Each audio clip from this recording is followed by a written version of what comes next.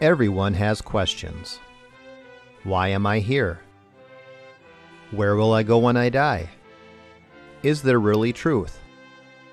But not everyone has biblical answers. Welcome to The Pastor Study, a ministry of pastorstudy.org. Join us now as we study the Bible to draw closer to our Lord and Savior Jesus Christ. Here is Pastor Tom Brock.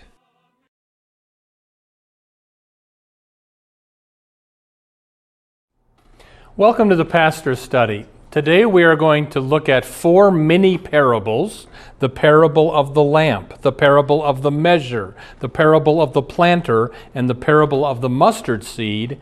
And we will learn from these stories Jesus told important lessons for our personal lives. So would you take out a Bible, turn with me to Mark chapter 4, and let's learn life-transforming truths from these 4 little parables. Let's pray first. Father, as we now study these ancient words of Jesus Christ, our Savior, we pray that your Holy Spirit would come and be our teacher, and Lord, transform our lives through what you would say to us in this hour. We pray in Jesus' name. Amen. Mark chapter 4, beginning at verse 22, the first is the parable of the lamp. Mark chapter 4, verse 21.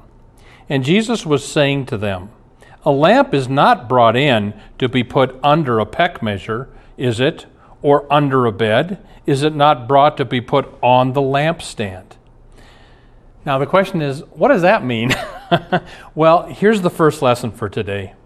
Trust God's timing to bring things to light. All right, who is the light in this parable? Well, Jesus is the light of the world. But who he is at this point in Mark 4 is hidden. The crowds don't know that Jesus is God. Even the disciples don't understand Jesus is God until after the resurrection, and Thomas says to Jesus, "My Lord and my God." That's when the light went on. But right now, at this point in history, who Jesus is hidden. So again, the parable's meaning is, in God's timing, trust that things will become clear. And a secondary thing that I think is going on earlier in this chapter, Jesus said to the disciples, "I teach people in parables so they won't understand what I'm saying. And later, disciples, I'll explain the parables to you privately." Well, here he's adding to that, I think basically saying, but after I'm raised from the dead and you disciples go out to preach the gospel, then you will explain to people what all the parables mean. In other words, things become clear in God's timing. I'll give an example. Many years ago, I went off to college. I majored in filmmaking. And for a year and a half, I hated it. It's very technical. And I start praying, okay, Lord, what do you want me to do with my life? And for 2 years, I sought the Lord, and it was kind of a difficult time, but finally I got a clear word from the Lord: you're to be a preacher. So the point is, pray and trust God in His time to show you what to do. I thought of my old secretary, Lisa, wonderful Christian woman. She's 39 years old, never married. She really wanted to be married, and she also really wanted to have a baby. And she could have done what a lot of Christian women do, jump the gun and marry an unbeliever and then have that kind of a marriage. But Lisa wouldn't do that. And you know what? When she was 39, the Lord provided her with a Christian husband. They have a great marriage. They have a little boy now. So listen, trust God to do things in His timing. It's worth it to wait on the Lord. Look at verse 23. "If any man has ears to hear, let him hear." And he was saying to them, "Take care what you listen to." All right, here's the next lesson. Careful what you hear. Did you grow up singing this in Sunday school? "Oh, be careful, little ears, what you hear. Oh, be careful, little ears, what you hear. For the Father up above is looking down in love. Oh, be careful, little ears, what you hear." You know, I'll make a confession here. These TV shows like Extra, and Entertainment Tonight, and I think they're interesting. They're dumb, they're trivial, but I find them kind of interesting. But you know what I think the Lord is saying to me? Tom, you need to be very careful with this gossip TV stuff, because what you hear will make its way into your heart. I mean, do I really need to know that Britney Spears had a double hamburger at McDonald's for lunch? And what I want to encourage me to do and you to do, be careful what you hear, because it even unconsciously affects you. I had to turn something off a while ago. Here was one of these liberal TV talk shows, and the theme was transgender teenagers. They had boys on stage who thought they were girls, and they had girls on stage who thought they were boys. Some of them were considering sex change surgery, and the talk show host thought this was wonderful, so that these people can be who they really are. No, that's a lie. If you were born anatomically a boy, you're a boy, even if you think you're a girl. And the way, we gotta be careful what we listen to. Spend time listening to Scripture, to Christian friends, to Christian TV, because what you listen to will get to you. Satan is an expert at taking something ugly and dysfunctional and making it look beautiful. I've shared this before. Here was a farm boy who had a very strange hobby. He could take cow manure and make a sculpture out of it, bake it in the sun, paint it, and make it look like a sculpture. And one day he did that. He took cow manure, made it into an apple, baked it in the sun, painted it red, and it looked just like an apple. But don't bite into that apple. And that's what Satan does. He takes something sinful or ugly or dysfunctional. He makes it look really good, but don't bite into it. So my point is, be careful what you spend your time listening to. Let's look at the next parable. That was the parable of the lamp. Now the parable of the measure, verse 24. Take care what you listen to. By your standard of measure, it shall be measured to you, and more shall be given besides. Next lesson. What you give is what you get back. If you give yourself to People Magazine, Entertainment Tonight, Extra, soap operas, romance novels, whatever. If you give yourself to all this, you're going to get back their kind of thinking. I will tell you, my mom has been dead a number of years now. But when she was older, she watched lots of TV and read a lot of romance novels. And I'd go home to visit Mom, and this conservative, Missouri Synod Lutheran German woman was believing things that she never used to believe in. And we'd have to have talks. And where was she getting this? Oprah, The View, and lots of romance novels. She also watched Montel, who used to have this psychic Sylvia. And I'd say, Mom, read your Bible. So be careful what you give yourself to. You'll get back its kind of thinking. So again, I want to urge you, I want to urge me, let's turn off the TV. Let's give ourselves to prayer, Bible reading, Christian fellowship, some kind of Christian service and volunteerism that you do for the sake of the Lord. Give yourself, watch Christian TV, listen to Christian radio, but what you give yourself to, you get back. Look at verse 25. For whoever has, to him shall more be given, and whoever does not have, even what he has shall be taken away from him. There's an old Billie Holiday song that you might know. Them that's got shall get, them that ain't shall lose. So the Bible says, and it still is news. That's from this verse. Here's the next lesson. The importance of being saved. This verse is teaching, if you have Jesus, one day you get everything. If you don't have Jesus, even what little you have will be taken away. I thought of Ted Turner, millionaire, who despises Christianity. I thought of Warren Buffett, one of the richest men in the world, who's an agnostic. And if you don't have Jesus, even what you have will someday be taken away. There's a t-shirt that reads, "He who dies with the most toys still dies." And this verse is talking about how important it is that you know Jesus and that you're saved. I've shared this before, but years ago, an elderly man of our church who ran the sound system comes up, Pastor Tom, how long's eternity? I said, why, Vic, eternity is forever. And he said this, eternity is this huge mountain made out of the hardest substance on earth, solid diamond mountain. Once every 100 years, a little bird flies by, rubs its beak once on the top of the mountain, and flies away. 100 years later, the bird comes back, rubs its beak once on the top of the mountain, flies away. 100 years later, the bird comes back, rubs its beak once, and when that huge diamond mountain has been worn down all the way to nothing, the first day of eternity has passed. Have you ever thought of this? When you die, your soul will go to heaven for eternity or hell for all eternity. Do you know how important it is that you know Jesus, you know the forgiveness of your sins, and where you're going to be spending eternity? Next is the parable of the planter, verse 26.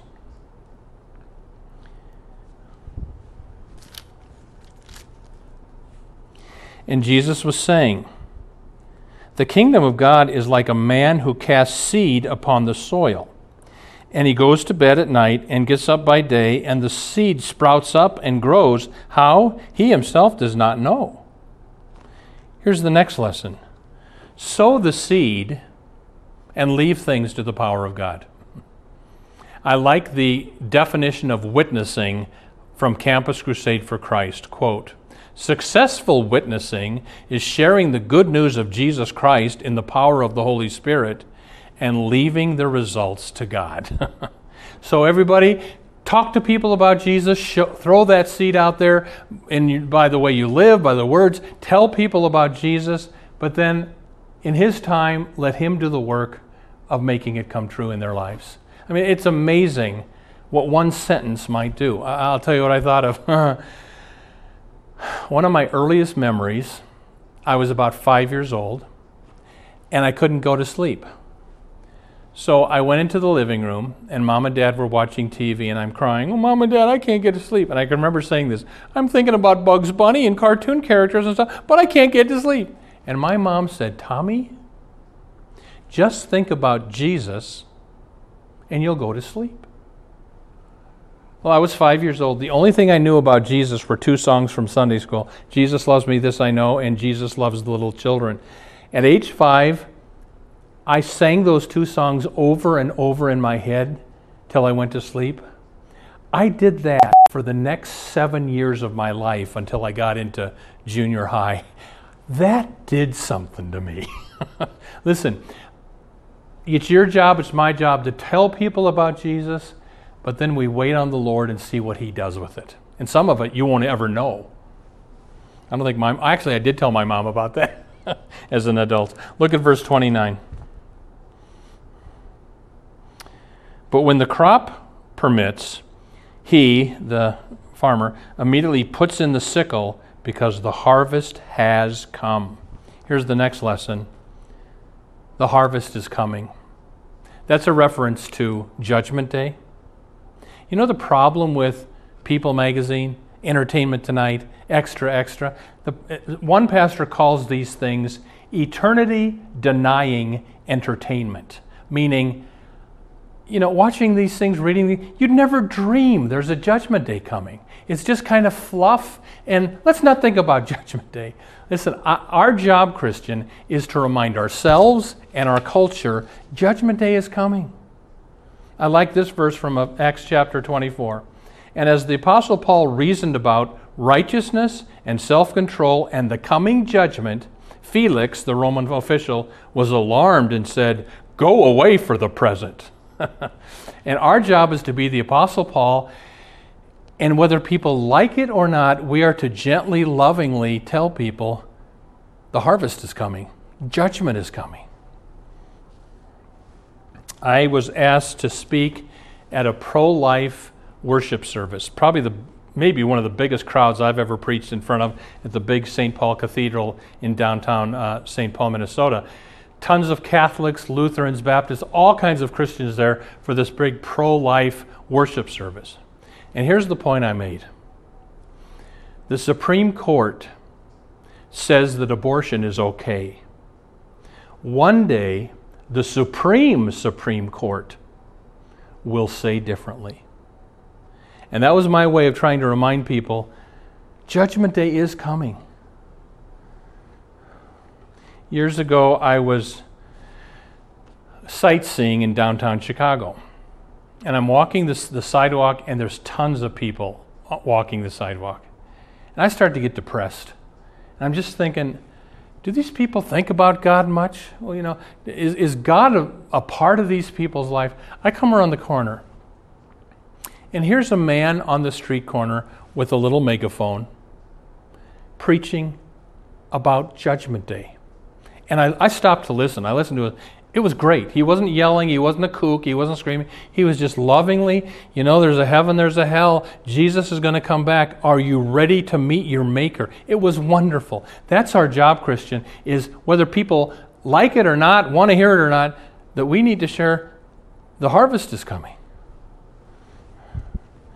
There was an evangelist that came to preach at the church I served many years ago. And he says to the whole congregation, you know, I got on the airplane and was sitting next to an atheist, so I started sharing the gospel with him. And after a while, the atheist said, well, thank you, but I don't believe in heaven and hell. And the evangelist said to him, so? Well, you know, if that's your religion, that works for you, fine. Doesn't work for me, it's not my truth. And the evangelist said, so? Well, you know, you've got your religion, I've got what I believe in, but, you know, I don't believe what you believe. And the evangelist said, so? And his point was, just because you don't believe it doesn't make it go away. And our job, Christian, is, again, to lovingly, humbly tell people, there's a heaven and a hell coming. There's a judgment day coming. And that's why Felix sent Paul out the door. He didn't want to hear it. Last parable is the parable of the mustard seed, verse 30 from Mark chapter 4. And Jesus said, how then shall we picture the kingdom of God? Or by what parable shall we present it? It is like a mustard seed which sown upon the soil, though it is smaller than all the seeds that are upon the soil, yet when it is sown, grows up and becomes larger than all the garden plants and forms large branches so that the birds of the air can nest under its shade. That's called the parable of the mustard seed. What's different about that one? Jesus never explained the meaning of the parable of the mustard seed, so we're kind of left to guess. What does that mean? And here's pretty much what all of the commentators that I read said it means. The tiny church will become huge. In other words, think of it. When Jesus said those words, there were 13 people in the church, the 12 disciples and him. And he's saying, yes, but disciples, one day you're going to go out and the little tiny Christian church is going to become huge. And you know, the parable came true. You know the single largest religion in the world? It's Christianity. Islam is number 2, but number 1 as far as population, number of believers. The Christian church is the largest single religion on the planet. Finally, let's look at verse 33. And with many such parables, Jesus was speaking the word to them as they were able to hear it. And he did not speak to them without a parable, but he was explaining everything privately to his own disciples. And that's my last lesson for today. Thank God you have the Bible. I mean, you and I know the meaning of the parables because the disciples wrote them down. The crowd didn't know what they meant at the time, but now we have the Bible. Thank God you have a Bible. Praise the Lord for that. I remember way back in 1991, the Iron Curtain had fallen. And a number of Lutheran pastors and I were invited into a public high school in Moscow, and we were able to hand out Bibles in the public school of Moscow. And I remember handing them out to this line of teenagers, and after they were gone, the teacher comes up and she says, "Can I have one?" And I handed her a Bible, and you should have seen the look on her face. For 70 years, they tried to quell the Bible in Russia, but finally she had her own copy. Listen, read your Bible. Do you know how privileged you are to have your own Bible? It explains the parables. Do you know how privileged you are to read? A lot of people on this planet still can't read, but you can read. You've got your own Bible. Read it regularly. And I'll close with this. I had a sister who has gone to be with the Lord, but she was 6 years older than me. And when I was a little boy, I'd walk into Ruth Ann's bedroom, and she would have her white confirmation Bible on her lap and reading her Bible every night. When I turned 12, I got my confirmation Bible, and I don't remember anybody telling me to read it, but because Ruth Ann read her Bible, I started reading my Bible every night. I still read my Bible every day. And if this is the one main thing I can leave with you, take your Bible out. Don't put it on the shelf. Put it next to your bed. Put it on your coffee table. Read your Bible every day so that you won't be duped by the rest of the world and by entertainment television shows. Amen. Welcome to the portion of the Pastor Study where we now ask Pastor Brock to share with us his knowledge of Scripture and his insights to answer questions we have regarding the Bible and our everyday walk with the Lord. Pastor Brock, what exactly does the word parable mean or come from? Mm-hmm. The word parable is an English word that's derived from the Greek word. The New Testament was written in Greek, parabole, literally to lay alongside. So a parable is a laying alongside. And what Jesus would do is he'd tell a parable, a story, and then later privately to the disciples, he would lay alongside what it meant. So that's where parable comes from. Well, did Jesus tell parables to make things easier to understand? Well, yes and no. I mean, people say, well, the reason Jesus told stories and parables was so people could understand things easily. Well, actually, the Bible kind of teaches the opposite. Now, Jackie, you got to understand, Jesus kind of hid his messiahship for a while because the Jews were expecting a Messiah to come and destroy the Romans. So the real Messiah came to die on the cross for our sins. So he kind of hid who he was until after his death and resurrection. And so the parables were privately explained to the apostles, who then eventually would explain them to the world through the scriptures. But initially, the parables hid who Jesus was rather than exposed who Jesus was. You know, when you stop and think of all the things that Jesus did, that we're so fortunate to have our Bibles to study what he did for us. Indeed. I mean, we would have never Four understood. different versions of one life, Matthew, Mark, Luke, and John, where we are highly privileged. Yep. Did the people of Jesus' day understand that he was God? No. I mean, even though he did miracles, even though he forgave sins, even though he did the kinds of things only God can do, the disciples didn't get it until after the resurrection. And that's when Thomas said to Jesus, "My Lord and my God." So even though Jesus is eternally God, became human for 33 years, and then ascended into heaven, while he was on earth, the disciples didn't get it until after he rose from the dead.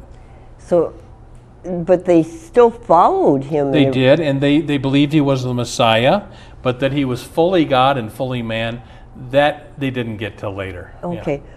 So it did take a long time for people to get to that conception. To understand it. Okay. That's right, yeah. Where can a person get Christian tracts? You talk about handing out tracts today and that. And I've gotten people writing in on this. Pastor Brock, what are some good tracts? And so let me show you some. Probably the most popular tract in world history is this little one called The Four Spiritual Laws. I think the largest mission group in the world is Campus Crusade for Christ now called Cru. This is what they use to evangelize people on campuses around the world. It's called the 4 Spiritual Laws. I give this to people at funerals, and I give it to waitresses maybe, or people next to me on the plane. It's a simple gospel presentation. Another good one is by Billy Graham, Steps to Peace with God. Or Jackie, here's a little cartoon booklet for kids on how to be saved. And when the trick-or-treaters come, I'll drop in a Butterfinger, but I'll also drop in a gospel tract. You go to the Christian bookstore, they've got tons of tracts for all kinds of needs and beliefs and topics. I keep these in the car, I keep them in my house, and I give them away to people. I was going to ask you, that was my last question for you about the tracts, and that is, where are you purchasing all of these? Good question. And you get them, everybody, at Christian bookstores, or you can go to the internet and Google the words Good News Tracts, and you'll see a bunch of Christian tracts that you can order, and they'll send them to your house. Yep. Okay, Pastor Brock, what will happen before Judgment Day exactly? All right, we talked about Judgment Day coming, and Jesus said before he returns, there will be false prophets who will arise, claiming to be Christ, like the Reverend Sung Myung Moon perhaps, and other false prophets. Jesus said the gospel will be preached to all the world. And so all the nations will hear the gospel before Christ returns. And Jesus said the Antichrist comes as well. So those are some of the things that happen before the second coming. Thanks for joining us on the Pastor Study. We pray that God would be with you this week, granting you his richest blessings until we're together again next time. And because we have just a little more time, everybody, if somebody you know needs to see this program, go to pastorstudy.org. All of our TV shows are there for free to view, pastorstudy.org. And just thank you, like Jackie said. Next week, we'll be talking on a different topic, but God bless you. Pray for us. Bye. Thank you for watching The Pastor Study. You can watch more of our programs at pastorstudy.org. We are on the air preaching the gospel of Christ because of our generous support of you, our viewers. Would you consider supporting our ministry? You may do so at pastorstudy.org. Or write The Pastor Study, P.O. Box 41294, Minneapolis, Minnesota 55441. May the blessing of our one triune God, Father, Son, and Holy Spirit be with you today and always. If you've been blessed by the Pastor Study, would you consider a tax-deductible gift to help us reach more people with the good news of Jesus Christ? You can donate at our website, pastorstudy.org, 2 S's, or mail a check to the Pastor Study, P.O. Box 41294, Minneapolis, Minnesota 55441. May the Lord bless you and have a wonderful week.